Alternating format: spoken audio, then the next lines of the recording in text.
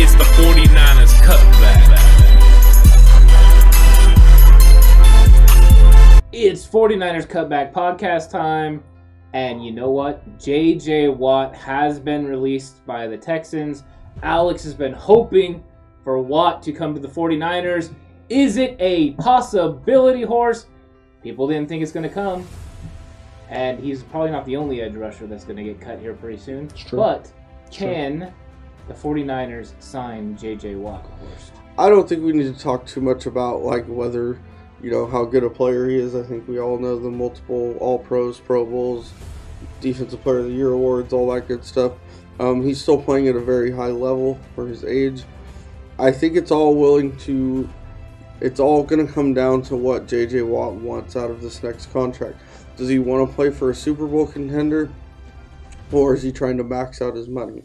If he's trying to max out his money, Niners are an unlikely situation. Mm-hmm. If he's trying to win a Super Bowl, there's a chance because, one, the familiarity with DeMeco Ryans, Bingo. and two, he's willing to take 2 years at $12 to $14 million. I'd be all over it. He's made a lot of money in his career, and from the type of guy he is, I am assuming that he wants to win and win big, and he hasn't got that opportunity yet. So I do think there is a slight chance the 49ers can get their hands on him, but I'm not going to get my hopes up yet. I agree with you. I think there's a much better chance than I think a lot of people realize. ESPN, Jeremy Fowler came out and gave a nice big fat list of about 5 teams with about two or three dark horses. And most of the teams on that list, way over the cap, everybody. Significantly over the cap. And it makes you wonder why he's being linked to teams that are $25, $30 million in cap hell and have absolutely no chance of signing this man without having to completely devastate their roster in order to accomplish it. The Niners aren't in cap hell. Yes, they're tight against the cap, but you could do something short-term this year with him, sort of not like a prove-it deal, but a very incentive-laden contract for year one with a much bigger guaranteed roster bonus and other thing, roster bonus and salary for the next season to give him a lot more money in year two. Horst said the 2 years about $10, $12 million. That'd be cool. I'd be fine with 2 years, $15 million if he's willing to take $5 million this year and $10 million next year in guaranteed money. That would be a nice little thing. Gives him 2 years here in San Francisco to build and grow with the team. In case you don't get it done this year, you always have that next year, that last year of his contract where you can kind of get it done. And then he can, if he's still feeling like playing and is still up to par, he can go play somewhere else and get a little bit extra money the next year with a team that's maybe a little bit closer, has a little bit younger roster that's almost there and is kind of building up the next couple of years. I do think it's entirely possible for J.J. Watt to end up in San Francisco. I think the price can be right. I think it can get done. And in all honesty, of the teams that have been named, other than the New England Patriots, I feel that the San Francisco 49ers are probably the team with the best chance to get this guy. I think there's a couple of teams that have, a chance. Horst has brought up before about the Pittsburgh Steelers. You have the Watt connection. Of course, Ben Roethlisberger would have to restructure his contract. I totally believe he will. He said he would. They'll restructure the contract. They could definitely push with Bud Dupree becoming a free agent. They could possibly replace him with, J.J. Watt. I think that is a possibility. But playing in the AFC North is a tough thing, so getting to a Super Bowl is not guaranteed there, but I could see him wanting to play with his brothers. The other place, of course, is Tampa Bay. You're going to have Shaq Barrett, going to be gone, so he's looking to cash out. J.J. Watt could go there, play with Tom Brady, try to win his championship. I think a lot of people are going to want to go there, so those two are very logical. But I think the 49ers are logical too because J.J. Watt, like Horst brought up with DeMeco Ryans, number one, there's familiarity there. Number two, you have the opportunity to play with Nick Bosa and Javon Kinlaw. And those are guys that could help make J.J. Watt better. He wants to play with those guys. Eric Armstead, they could all make him better. The question is, how much does J.J. Watt fit into this defensive scheme? Because he plays a 3-4, defensive end. It doesn't really translate to an outside edge rusher in the 4-3. But could he do it? Yes, he's very talented and he could play it. But would he play more inside? The D Ford money, if D Ford retired or got cut, would be roughly $6 million. You could use that to help sign J.J. Watt to give the edge presence. He's a little bit different, though, than D Ford because D Ford is so much of that speed rush, which we're missing. But he's still somebody that teams have to take seriously. But I think I don't know. I think the 49ers should make make a call. There's 12 teams reportedly interested in him. No lot of teams. No report yet if the 49ers are interested in him. But the 49ers news that gets out is usually not very accurate because they put smoke screens out and not a lot of true news gets out. So I wouldn't be surprised if they're at least taking a look and making a phone call.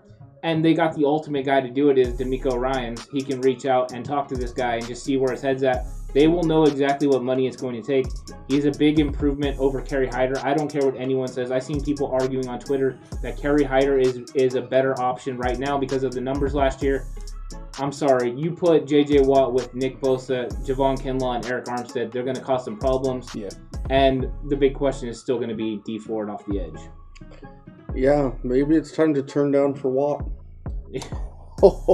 Forced. And two, what do you think? Because you could, Alex was bringing up about the incentive-laden contract. Those incentives roll over into next season, so you could pay him a low base salary, and then his production would dictate how much he gets paid next year. That could be a real possibility that a lot of people aren't thinking about. I know Matt Miyoko is not a huge fan of this. He says the Niners don't have the money, but you always have the money if you want. Should the 49ers go all in and make sure they shore up that defensive line? There's nothing telling me that they shouldn't do this if they have the opportunity. That he's a great player, from all indications a better person than he is player, which is saying something. Yep. And he's still, I know he only had like 5 or 6 sacks last year. I watched him play. He's still at the top of near the top of his game. He's a fantastic player, and he is a problem to block. And you got to remember, if he's in San Francisco with Bosa, Armstead, Kinlaw, and those guys, he's not getting double teamed. He's not every play. He's not the focal point of the other team's offense every week. Where in Houston he was. Yeah. So I think it's going to be a huge deal. I think if they could pull this off, this would be season changing for them, because we just saw what the Bucs did to Patrick Mahomes with a great pass rush. We saw what the 49ers were able to do in 2019 with a great pass rush until the fourth quarter. And I just meant for the whole season. Well, I just meant because they didn't call anything in the fourth quarter. But J.J. Watt is a game-changing player defensively. And I think one other thing people aren't bringing up is we are probably losing Richard Sherman, which his play on the field, I don't know how, but his leadership is going to be missed a little bit. Yep. And J.J. Watt's the kind of guy you bring in there. You have him around Bosa, you have him around Kinlaw, and he's a guy you want around those young players. And I would absolutely love to have J.J. Watt developing and molding Javon Kinlaw in the offseason with the workout routines. Because if you've heard any of the stories of J.J. Watt's offseason routine, it is insane. The man only takes like 2 weeks off, and the rest of the time he is full bore, full go on everything, 2 times, 3 times a day, working out, training, getting ready for the next season. That kind of work ethic and those types of things, that's why he's been as dominant as he's been. That's why he's a 3-time Defensive Player of the Year. And even last year, to your point, Horst, as you said, you had brought up the fact that he only had 5 sacks. He was still top 5 in the league in pressures and hits on the quarterback. Mm-hmm. And he is the focal point of every team's offense, focusing on that Texans defense. He was really the only guy that could create any sort of pass rush on his own. So he was dealing with double teams and still top 5 in the league in pressures on QBs. Good luck double teaming him in San Francisco when you got Bosa, Kinlaw, and Eric Armstead rushing the passer. You can put Eric Armstead on the insides on 3rd downs with Watt on the edge, or flip-flop them interchangeable there. Yeah. Makes it very, very hard to get things done. Imagine a J.J. Watt, Nick Bosa pairing on the same side of the field. Oh. That's nasty. And he's 2 years removed from 18 sacks. Yeah. It's not like this guy is just completely done and fallen off. He had the 2019 season where he had the injury, so his numbers weren't huge. And last year, anybody that was playing in Houston was struggling besides Deshaun Watson because he's great.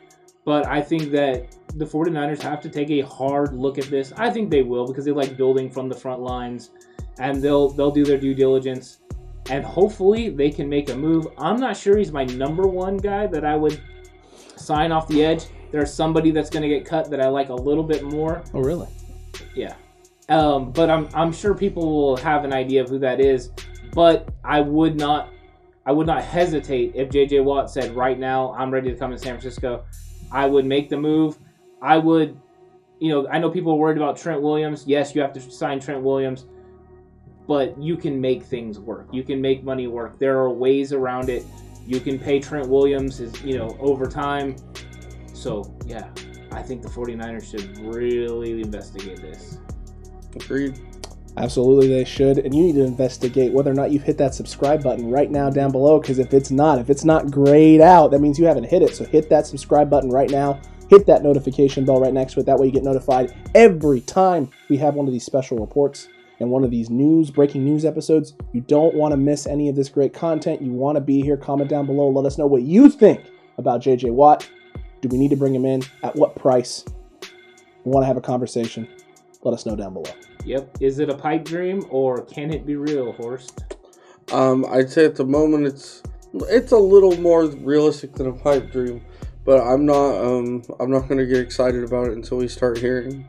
Just remember, for everyone that always says that it's pipe dreams, just remember it was a pipe dream for Deion Sanders to play for the 49ers. It was a pipe dream for a lot of the guys that end up coming here, Ken Norton Jr. to be a 49er, and yet it still happened. Pipe dreams do come true.